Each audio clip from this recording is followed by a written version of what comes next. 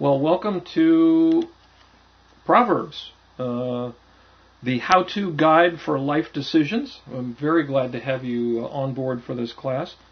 My name is Doug Taylor, and the very first thing that I would like to do is to thank you for your time. I know what it's like to sit through classes. I've sat through many in my lifetime, and want to assure you that I'm very committed to make our time together well worth your while. And some of the benefits that you can derive from the study of Proverbs are these. First of all, you can learn over time how to make decisions rationally. We all, I think that we do that, and hopefully many of us try to do that. The study of Proverbs actually teaches you some important skills in how to do that. Along with that, you can learn how to analyze a problem. Not just a Torah analysis problem, but problems in everyday life and working with other people, relationship issues, all kinds of things. You'll come to understand through the study of Proverbs the important difference between making decisions with your intellect versus making decisions with your emotions. And over time, and particularly with enough review, the ideas that we discuss can really begin to affect each of us and the way we run our lives. And it does that without us having to force it or necessarily even consciously make it happen, but just by being engaged with the ideas and going over them, they start to affect us.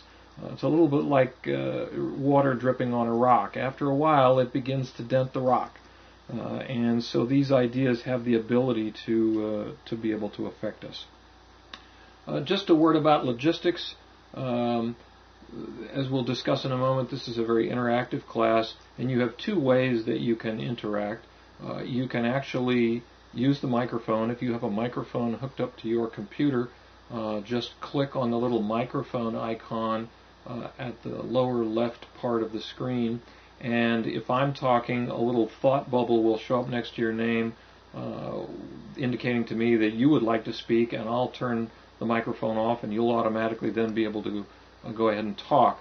Once you get done, if you would click that microphone button again, then that lets the next person speak. The way this technology is set up, only one of us can speak at a time. You may be familiar with this from having attended other Noahide Nations classes. So we need to click that microphone on and off. And feel free to use that. I'll keep an eye on that and the names, so if you ever want to make a comment, just click that button and I'll see that and release the microphone. You can also type in comments, as we've done, just getting warmed up in our greetings for this class. What I also will probably do, just to warn you so you don't think it's redundant, if comments are typed in, I will likely repeat them back, because this class is being recorded, and people who get the recording later on and aren't part of the class won't be able to see the visual part of it, so I want to repeat that back so they can understand the context of any questions being asked. To give you a little bit of background, I've had the privilege of studying with a number of rabbinic scholars over the years, including a gentleman named Rabbi Morton Moskowitz, who is the Rosh Yeshiva of Northwest Yeshiva High School in the Pacific Northwest, and formerly on the faculty at Yeshiva B'nai Torah in Far Rockaway, New York. Rabbi Moskowitz is a specialist and an expert in the study of Proverbs, and he started teaching me this very important material about 20 years ago. He'd been studying it, for I don't know how many years before that, and we've been learning together ever since. And you might think, well, gee, don't you ever get done with this? 20 years is a long time to study a book. But that's one of the beauties of the Torah and Tanakh, that there is virtually an endless depth of wisdom available to us, and we keep learning new things and discovering new things and clarifying ideas in a way that's very satisfying and very enlightening. And I can tell you from first-hand personal experience that the study of this amazing book can change your thinking process, and it can change your life, and it certainly has changed mine. This class, and I venture to say the entire approach to Torah learning, rests on a principle that has just been sort of recently rediscovered, if you will, or perhaps reemphasized. It started with a guy, as I understand, named Georgy Lazanov, a Bulgarian gentleman, back in the 1980s. And Lazanov's claim to fame was that he could teach an average adult to master a foreign language in something like 8 hours, which is an amazingly short time, even by today's modern educational standards. And Lazanov had figured out what you could call a whole brain concept to learning that involved Baroque music and suggestology and a number of different things. But one of the basic tenets that he came up with, which is a basic tenet of the Torah learning process and has been for hundreds of years, is this word, which I will type into the screen for you. It's the word participation. And I'm going to ask you, if you would, each please, to type in the word participation in the text box right now, just very quickly, if you would. The word participation. And thank you, Diane. And thank you, Rena. Appreciate that. So now let me ask you, can you guess why I asked you to do that?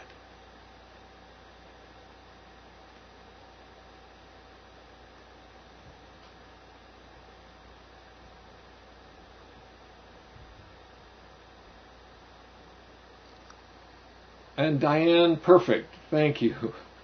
Absolutely. Rena, you're both right on target. To get you to participate. It's kind of muscle memory. And part of the reason for that is that we have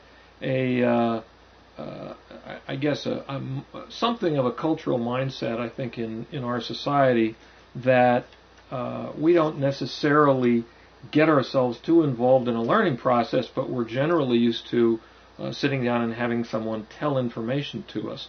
But participation in almost any activity is how we learn it. If you think about ice skating for a minute, if you watch or listen to a famous figure skater give a lecture on ice skating, and you aren't an ice skater, I would venture to say that our chances of being able to ice skate well after we listen to that lecture are probably not very good. Because what we have to do is we have to go down to the ice rink and we have to strap on the skates and stumble out on the ice and try to kind of balance ourselves, push off, probably fall, get up again, push off some more, probably fall again, and go through that process in order to learn how to ice skate. Well, the same is true with understanding how a proverb works and how to analyze it. We have to be engaged in that process. It's not a case of just getting content. Getting content will help, but the real part of the real value of this is actually being involved in that analysis process. Now, the book of Proverbs, which is called Mishlei in Hebrew, was written by King Solomon, the wisest man who ever lived. And it is a training manual for character growth and practical decision making.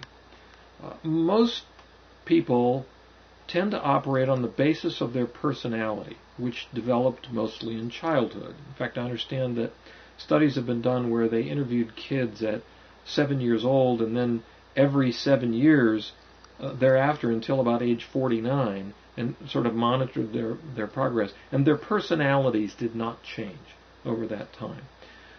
The study of Proverbs and the study of Mishlei can allow you to get above your personality without changing it. That is, you can make decisions sort of over and above your personality. And the way that Mishlei does this is by presenting you with many, many individual cases that help train you to think correctly. If we're aware of the emotions that affect our thinking process, then we can avoid making mistakes. And importantly, we don't normally have to undo the emotions, we just need to be aware of them. So by reviewing the ideas of Mishlei over and over, and looking at many different cases and many things from different angles, the ideas begin to affect us, and then we begin making decisions in accordance with those ideas. I understand that General George Patton, famous for his role in the Second World War, studied every battle that he could get his hands on. Not to memorize what happened, but by the time you immerse yourself in battle after battle and strategy after strategy, pretty soon this stuff starts to affect your thinking. And you can then automatically start inculcating those ideas into the particular battle situation that you might find yourself in. A real key theme that we will find in the book of Mishlei is that you have your intellect and your emotions. Two things, intellect and emotions. And the question is, which one will we use to make our decisions in life? Now, I would submit to you that in our societies that I've observed, most people make decisions on the basis of emotions. For example, somebody goes out to buy a car, and they come back and tell us about it later and say, I just fell in love with that the car that I bought. And oh, by the way, it was number 3 in the J.D. Power survey for good customer service. Well, what often happens there is that we go out, we look at the cars, we are attracted by one with nice lines and a pretty color, and gee, it's got a nice leather interior, and so we buy it. Or at that point, after our emotions have already really decided that we want that car, then we go look and try to find some information to support that decision. Because, people often have information that supports their decisions, which they generated after their mind had kind of already made up that they wanted that particular thing. The opposite approach might be to decide, well, I guess I need a car. Why do I need a car? Well, I need to get to work, and the bus line doesn't get me there. Okay, what kind of a car do I need? Well, I need only a car really that seats 2 people because I never go to work with anybody and I don't have any kids, and so I only need to take my spouse somewhere. I want something that is very safe, gets good gas mileage, has a good safety rating, is going to hold up, is well crafted, and I really only want to spend about $10,000. And so then I might go out and try to find what cars will meet those criteria, not what color it is, which is a side benefit, or some of the other things, but what cars meet my basic criteria. Maybe it's a used car instead of a new car. That would probably be a more rational way to go about that and use our intellect to drive what's the car really for and why would I use it. As we go through Mishlei, we'll find, and we're going to start with chapter 10, that most of the verses deal with a single case. It's a contrast, either between, say, good and evil, or a wise person and a fool, or the righteous and the wicked. And our mission is to try to understand what each verse is telling us. In other words, what message is King Solomon trying to get across to us? And the way we'll do that is this. Concepts and theories and ideas and definitions are all abstracted from a certain subject that you have in front of you.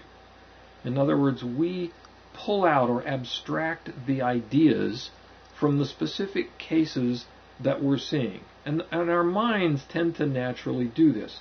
For example, most people will give you causes of why things happen. For example, you get a cold. Somebody says, well, you got a cold because you didn't wear your raincoat during a storm, or you didn't take enough vitamin C, or you stayed up all night, partying with friends and didn't get enough sleep.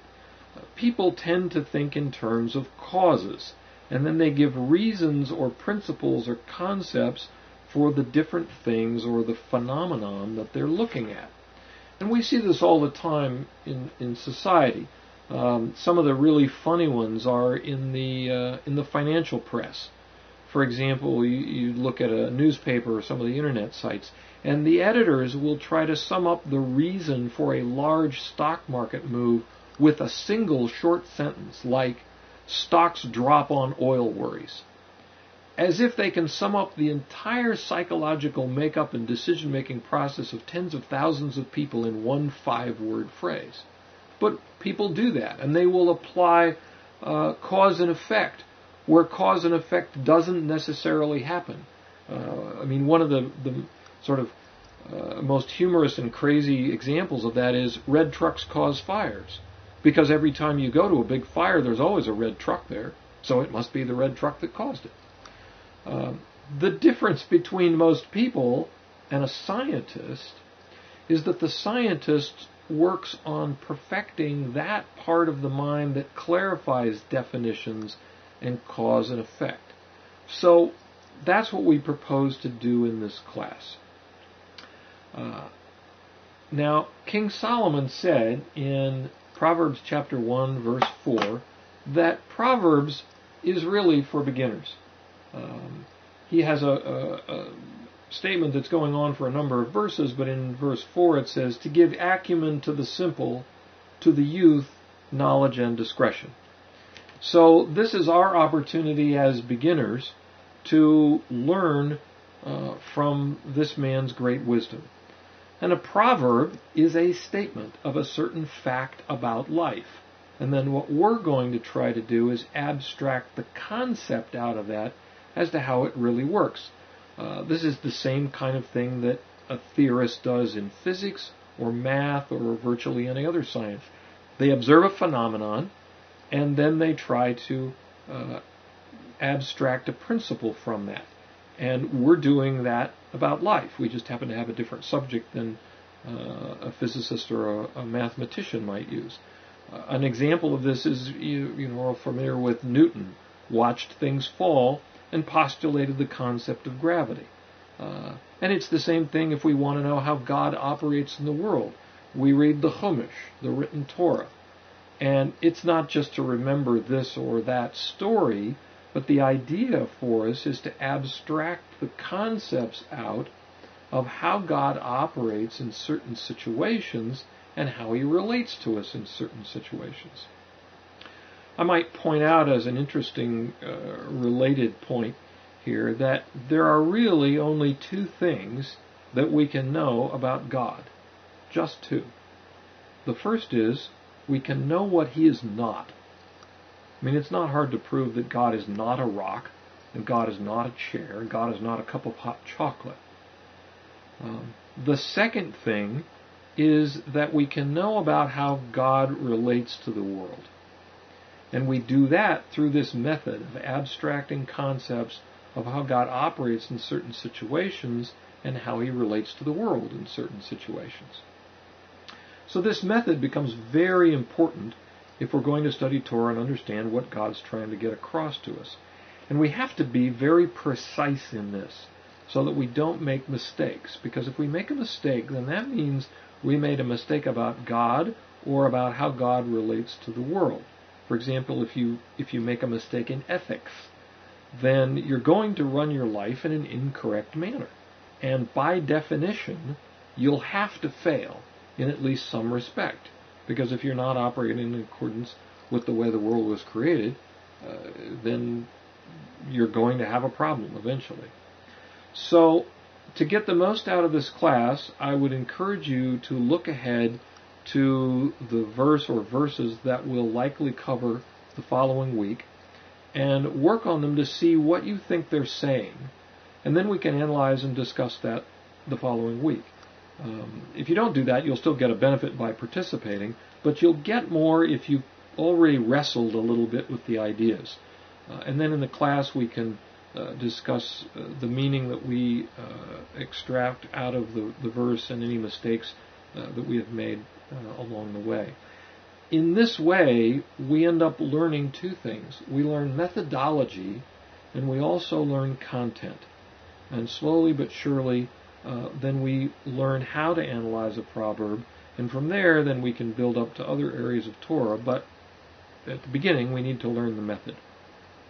Now, one of the key aspects of the method, and one of the most important lessons that I have ever learned in my studies with the rabbi over 20 years, is to learn to, and it's just two words, to ask questions. Ask questions. Now you could say, well, gee, Doug, that's kind of obvious, isn't it? I mean, everybody knows that, don't they? Well, let's find out. Think about every class you've ever taken since, say, junior high or high school up till now. This could include junior high, high school, college, community college, university, evening classes, business seminars, luncheon speakers, church classes, vocational school, any time you have gone to a class to learn something. If you figure that on average there are 30 students in the room and there's one instructor giving some kind of a lecture or demonstration, okay? If you were to take all those classes in your mind, in your experience, and lump them all together, sort of compress them down into one prototypical class, 30 students, one instructor, in your experience, on average, how many students will ask questions out of the 30 who are there? Just on average, what's your experience? How many people out of 30 in a classroom will ask questions? Okay, Diane, thank you. 10%, that would be 3. Rena, good, thank you. 1 to 2. Okay. Gisela, good to see you. 3 to 4, okay. And Sue, welcome. You can mark comments in by just typing them in the text box, or if you want to speak, feel free to click on the microphone icon down in the lower left corner of your screen.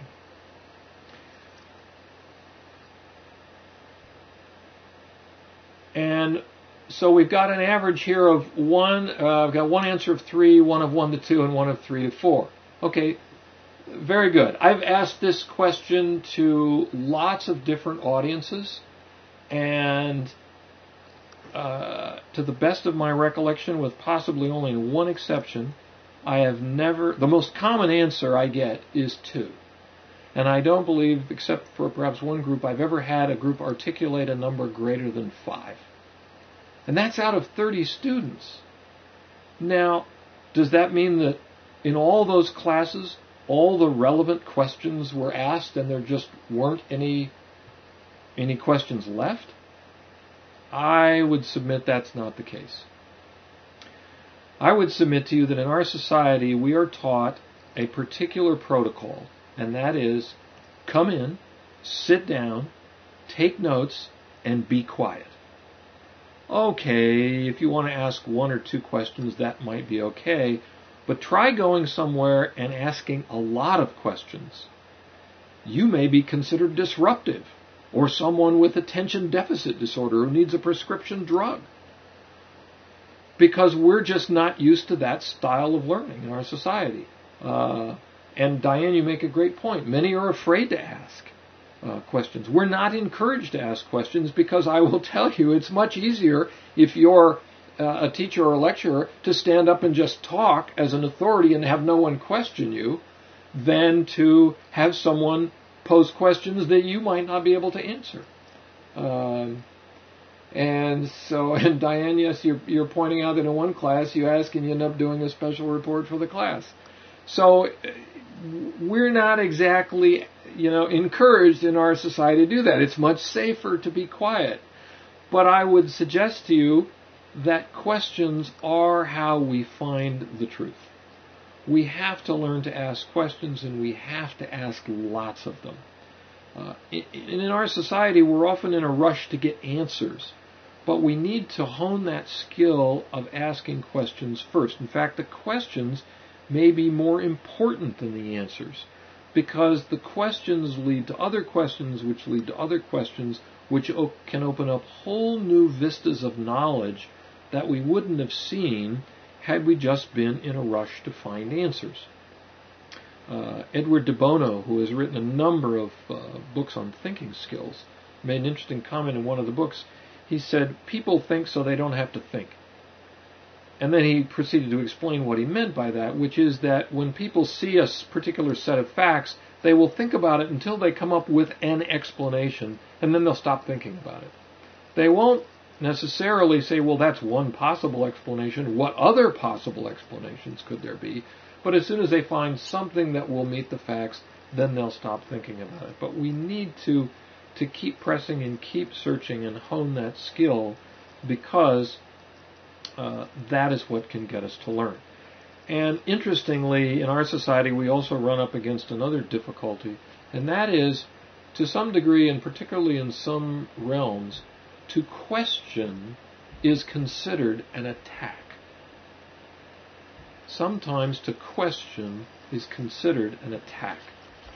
And that tends to make people defensive. I mean, if a lecturer, you can imagine in a number of perhaps church environments, if a pastor were giving a sermon, and in the middle of it I held up my hand and said, "Excuse me, but, didn't what you just said contradict something that was said, 10 minutes ago? And how do we reconcile these two different points?"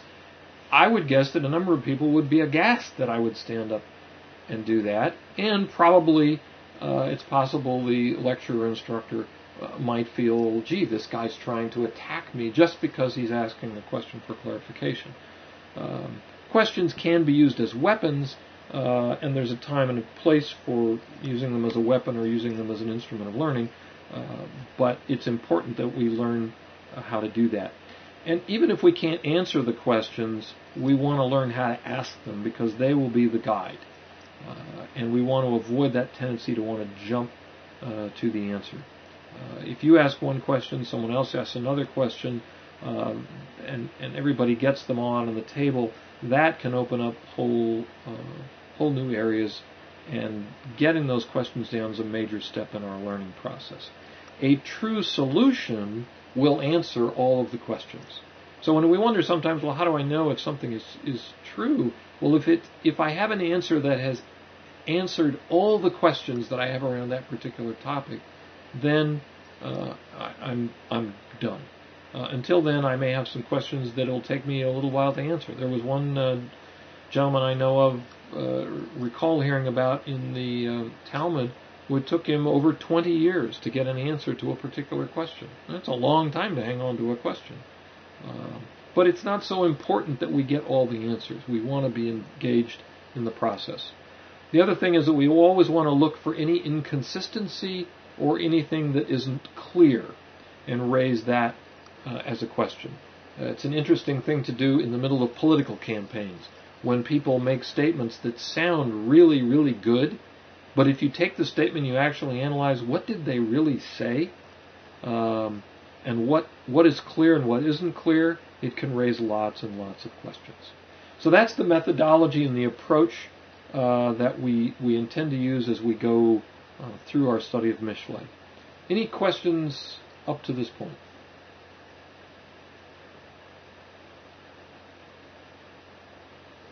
Okay.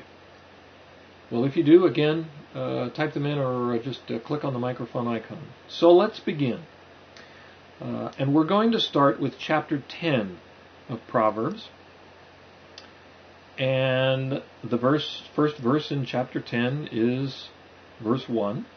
And it reads, "The Proverbs of Solomon. A wise son makes a glad father, but a foolish son is the grief of his mother." Let me read it one more time. The Proverbs of Solomon. A wise son makes a glad father, but a foolish son is the grief of his mother. So, what are the questions? What questions can we ask around that verse? What isn't clear? What don't we understand? What isn't obvious? What kinds of questions can we ask? This is the part where I stop talking and you get a chance to either talk or type.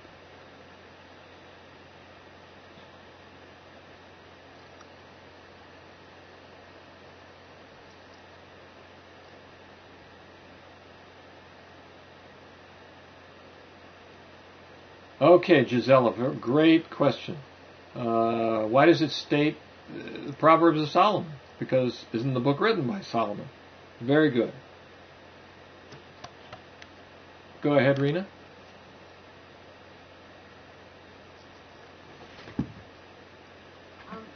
It seems like like the father gets the credit for the good kid, and the mother gets the blame for the bad kid. So I guess it's more of a statement than a question, but there must be an explanation for that. You are absolutely right, and that's a very, very good observation. Looks like, Dad gets the credit if the kid turns out well, and Mom gets the blame if the kid doesn't turn out well. Very good point. That's a good question, and we'll want to understand why that is. Any other questions? And thank you, Rena. I appreciate that.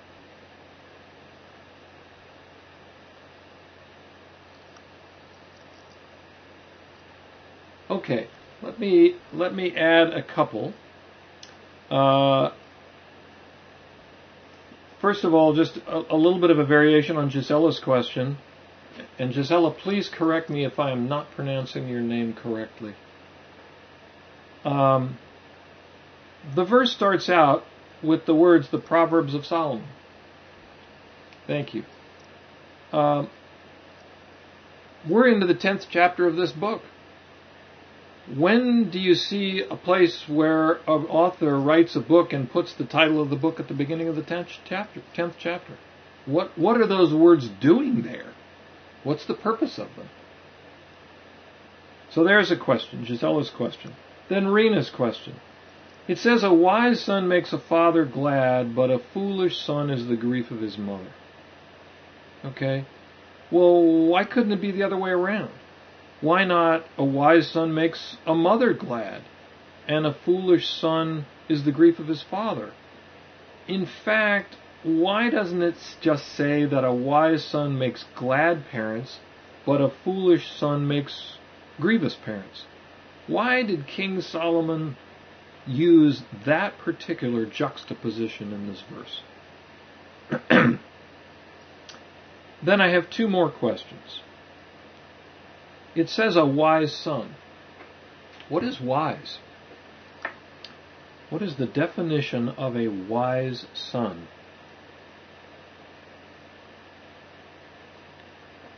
And then for the second half, what's the definition of a foolish son? So we've got kind of four major questions laid out here. What are the first words doing there? Why the juxtaposition of father and mother with wise son versus foolish son? What's the definition of wise? What's the definition of foolish? Are there any other questions that we would have around this verse, or does that pretty much cover it?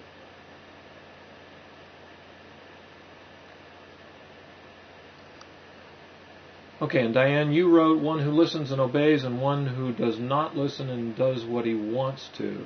Okay, so it sounds like you're going for a definition of wise and foolish, but before we get there, before we start trying to answer, let's see if we make sure that we're comfortable that we've got all the questions on the table.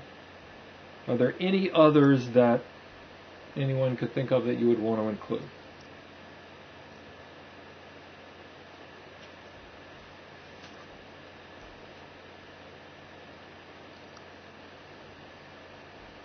Okay, and Rena, I'll give you just a second to finish what you're writing.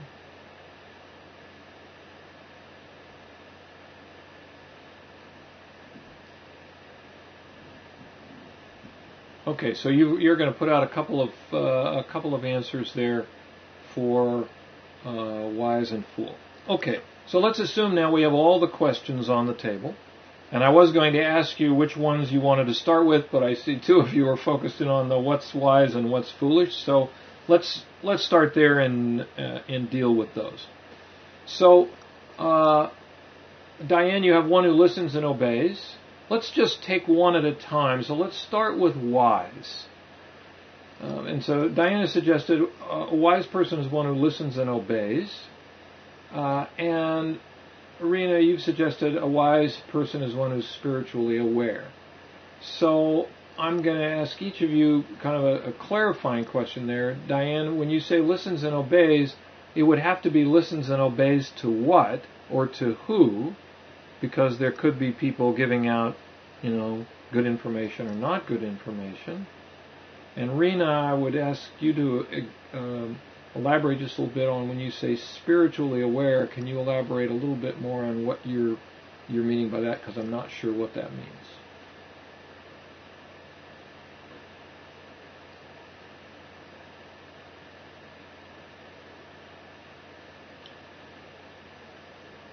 Okay, so Diane, you're suggesting that a person would be wise if they listen to Torah, parents, and all adults.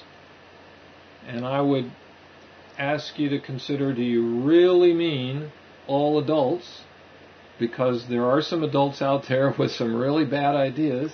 Probably one of our most notorious was Hitler.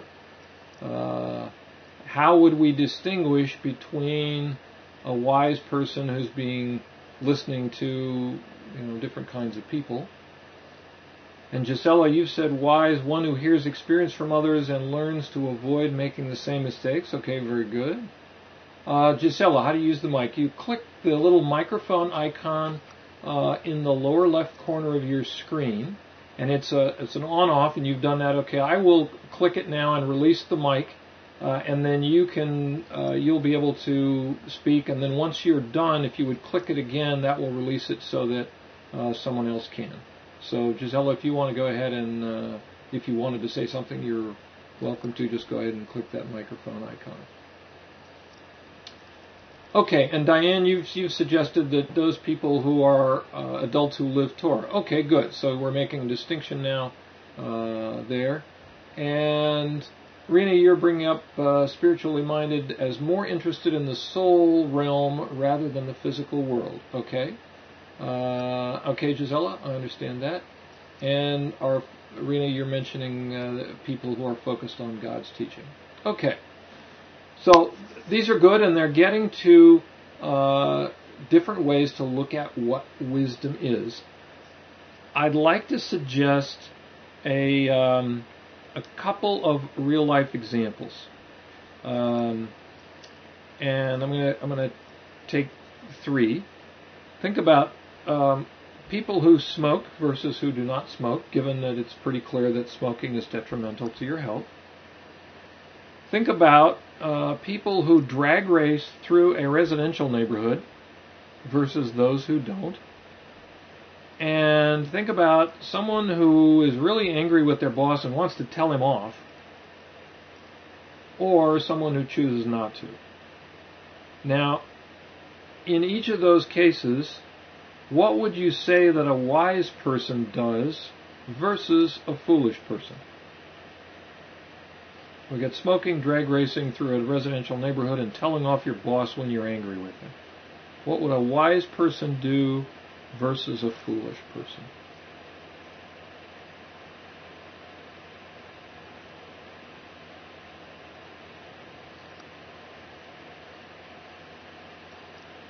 Okay, Diane, good. Makes a decision based on their intellect. Good. Rena, you said wise don't do it. Okay, and the foolish person does. Okay. And there's a distinction here that I want to suggest to you. And this was a definition that was introduced to me in the very first class I ever had in Proverbs, which happened to be about this verse. Rabbi Moskowitz suggested a definition which we distilled down into wisdom is the ability to see and act on the basis of consequences. Wisdom is the ability to see and act on the basis of consequences. The wise person looks at the long-term consequences of his actions and acts accordingly. So he says, gee, I really would like to smoke, but I also see that I will probably get lung cancer and have a really horrible death, so I won't do that. The teenager with his driver's license says, yeah, I'd really love to show off my hot car through this residential neighborhood, but I would exceed the speed limit, could get a ticket, and might hurt or kill a small child, so I won't do that. The person who wants to tell their boss off when they're angry with them, the motion is there. He really made me mad by that thing he did, but I realize if I do that, it's probably going to have a detrimental effect on my employment future, and I'm probably going to make a big mess that I'm going to have to go clean up. And since I'd rather not do that, I'm going to put a leash on my anger and, go outside and run around the block or, pound my hands into sand or do something and get that out a different way rather than tell my boss off. So this whole process is somewhat like the game of chess. You have to be able to look ahead many moves and see what could happen based on what you're about to do now. I mean, it might feel really good for a moment if I tell my boss off, but do I really want the long-term consequences of, what that'll do to my career future and maybe getting fired and so forth? This definition is very, very important, and this is a fundamental idea of Michelet, the idea of looking at consequences. Michelet is a very, very practical book. It's all about practical living. And this can really transform your life if you see it and apply it. Again, wisdom being the ability to see and act on the basis of consequences. So there's two things that happen there. First of all, I have to see them.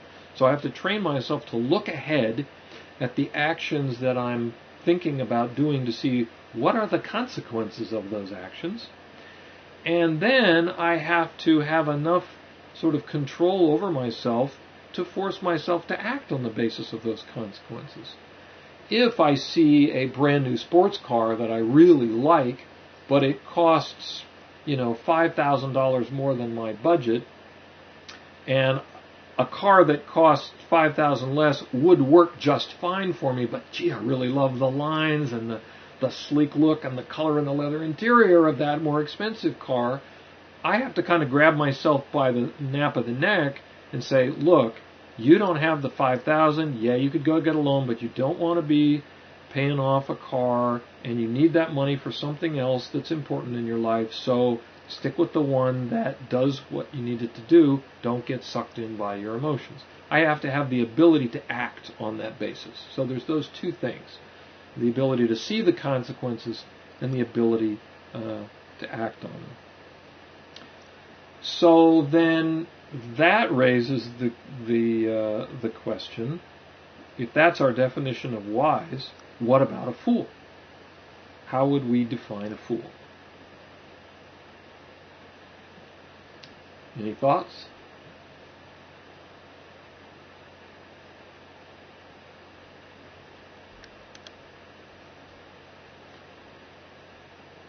Define it as the opposite of the wise person or wise son. That's very good.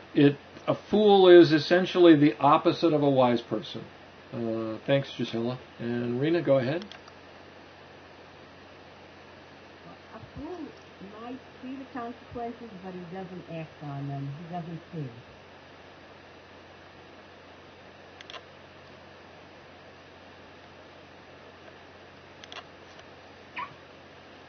And it's a very good point. And Rena, as we go through the study of this, we will find that there are different types of fools. And you have very appropriately described one of them. A fool might see the consequences, but they won't act on them. And then there are, I think, some other types of fools who won't even manage to see the consequence part. But either way, they're not going to take the appropriate action. A fool makes decisions on the basis of his emotions, and those emotions attach to the particulars of a situation. So in different situations, he might make an opposite decision because he's only looking at the particulars in a given case, not at the overall situation. He's very short-term focused. And as we just discussed, there are different types of fools. One type who has emotions that don't allow him to accept any type of truth that runs against his emotions. Sometimes people feel they can educate a fool. But if you're up against a kind of person who cannot accept any type of truth that runs against their emotions, then you may be completely wasting your time trying to educate a person like that. And it's important to be able to define when an emotion in a person is so strong that you can't help them, because then you'll just be bumping up against a brick wall trying to move them. Some people who are in a foolish situation, which we probably all are to some degree, we can learn and we can accept an idea and go from there. Others, it may not be possible to do that. If you're talking to someone about a subject, whether it's religion or politics or whatever, and the person is so entrenched in their belief about the subject that they cannot consider another possibility, then you're probably wasting your time. This is a very interesting thing about the idea of belief, that you cannot debate a belief. When someone says, yes, I see all the facts about a situation, but I believe X, Y, or Z, then really all debate stops. Because there's nowhere you can take that. And so that's why it's important to be able to define when an emotion within a person is so strong that you can't help them. I mean, to take an extreme case, if you were all standing around looking at a car and the car was blue, and three of you said, yeah, that's a blue car, and the fourth person said, I see the color and I hear all of you saying it's blue, but I believe the car is white, there's no place you can go with that. You're at a dead end in terms of talking with a person like that on that particular subject. So a fool and a wise person are both selfish, and they want the best for themselves. The difference between the two is that the fool goes for the immediate pleasure, while the wise person recognizes and acts on the basis of the long-term consequences of his actions. So the wise person doesn't give in to his emotions, and thereby he's able to protect himself. I mean, if you think about it, there are two things that you have in life. You have pain and you have pleasure. And everyone that I know tries to minimize pain and maximize pleasure. I mean, we all do that. And the same is true with a wise person and a fool. The difference between them is how they go about doing it. Because the fool goes for the short-term pleasure, and he's driven by his emotions, while the wise person thinks the situation through, including all of the future consequences, and then makes a balanced decision. A gentleman I know had he was a computer technologist of some sort for a very large organization. And he had a son who I believe was around 9. Pretty young fellow. And he went and had some money. I think it was like $30 or $40 that he got somehow. And he went and spent it on some toy that his dad knew would, probably break the second time he used it, and wouldn't bring him a whole lot of pleasure. But he let his son go ahead and buy it. And his son did, and it broke, right away, or almost right away. And he said to his son, do you see, you invested in something that was a very short-term pleasure, and now it's broken. Well, I don't know exactly, I wasn't there when the conversation took place, but however he communicated it to his son got it. And he said his son saved, and I don't know, did chores or whatever, allowances and all this stuff, and saved for, I think it was like a year and a half, and bought himself, it was either a Macintosh PowerBook or a MacBook computer. And he said, my son now has the best computer in the house. And at 9 or so years old, he saw the wisdom of a long-term consequence, saved for a long time, and got himself a piece of equipment that he would be able to use for, quite a while, and it would bring him a lot of pleasure and be a good tool for him. So you can even teach this, to kids, the idea of consequences, and not making them wrong for their choices, but just showing them what the consequences are of various things they do, and then reminding them of that. I have teenage sons, and when we get into discussions about things that they are going to do, one of the first questions that often comes up that I try to remind them of is, okay, what are the consequences if you do this versus you do that? And let them think that through, as opposed to, try to be an authoritarian figure and tell them what they should do. Okay, any questions about that particular aspect of this verse? Because I want to get to the rest of it here too, before we run out of time. Let me go back and catch one of the original questions. The words, the Proverbs of Solomon, at the beginning. Those words, the Proverbs of Solomon, are there to indicate a break between sections in the entire book. So the sections of Proverbs before this were somewhat structured in a different way than the section that we're about to enter here in chapter 10. And that's where the verses start to stand alone pretty much as usually as individual cases. So those words are specifically there to indicate a break. So now let's get to our last question, which is, what about this father-mother stuff? So I'd like to suggest to you, and I'm going to talk in broad generalities, individuals may differ, but that fathers and mothers have different relationships with their children.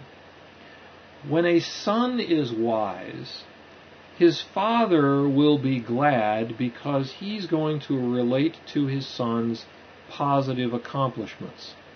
And another way to look at that in the realm of Torah learning is that a wise son will realize that he needs to be near his father for learning, for teaching. So he'll be with him in the place of learning, which would be a house of Torah study or in Torah classes or whatever. So his father will see him and be with him and see his positive accomplishments, see his involvement in learning, and that involvement and seeing his wise accomplishments will make the father glad. However, when a son is foolish, a father will tend to psychologically distance himself from the son. He isn't as emotionally invested in the child as the mother is. As kids tend to grow up, fathers, and again, we're talking in broad generalities here, but in terms of sort of prototypical father versus prototypical mother, father will tend to want to, kind of encourage the son to get out in the world and, make a life of his own. Whereas the mother, who has a very different relationship than the father, will have a stronger emotional attachment.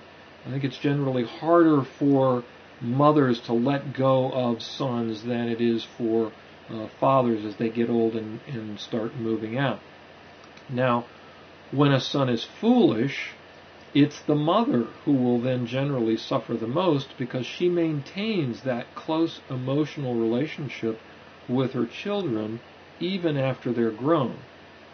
Dad tends to push them out of the nest, but mom's still emotionally more strongly connected, generally more so than the father. So while she also may be quite glad if her son is wise, she will suffer the most likely emotionally if the son is foolish, whereas the father will emotionally distance himself and remain somewhat emotionally detached. Similarly, going around then to our idea about if the son is with the father in Torah learning, in the house of study, then the father sees that his son is learning and is pleased with that. However, if the son doesn't hang around with his father and is not involved in the world of learning, he'll usually hang around the house. And his mother will see him hanging around the house wasting his time, which will bother her. So she's more aware kind of the bad child, and the father is more aware then of the wise child. So the contrast in this verse is between the wise son versus the foolish son, and the resultant consequences in terms of what the parents will will feel around that. And Rena, you ask, will this apply to daughters equally? I would guess that it would be a bit different, because as they grow up, the son will probably take a different course in terms of his learning and the relationship with his father than a daughter will, but it could be similar. I think it depends on which direction the daughter goes. If the daughter gets involved in learning, then the father may be very, very proud of that. I don't have daughters, but I can guess that a father's relationship with his daughter is a perhaps stronger emotional and protective attachment than a father's relationship with his sons. So I think there might be a little bit of a different relationship there. Okay.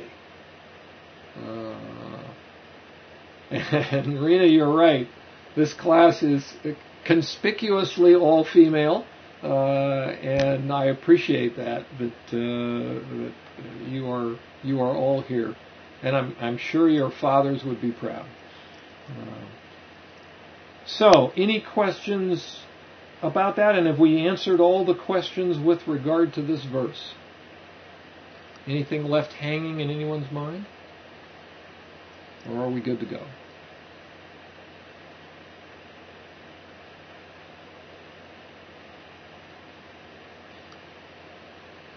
Okay, Diane, good to go, and I'm not seeing comments from anyone else. So that's our introduction and our first class in the study of Proverbs. I hope you enjoyed this. These ideas, to me, are just fascinating, and as I say, over time, give us a lot of food for thought about how to live a wise life and how to choose the directions we go and make decisions in a practical way that can allow us to have the best life that we can have on this planet. The Torah, wants us to live the best life, which is the Torah life, and the Torah life is about learning and involvement in study and analysis and using our intellect to make wise decisions. Rena, you're right. You said Solomon knew he made his father proud. I can't argue with that one. So thank you all very much. We'll be back next week, and if you get a chance to spend a little bit of time with Proverbs chapter 10 and the next several verses, we'll see how much ground we can cover. Until then, have a great week. Thanks very much.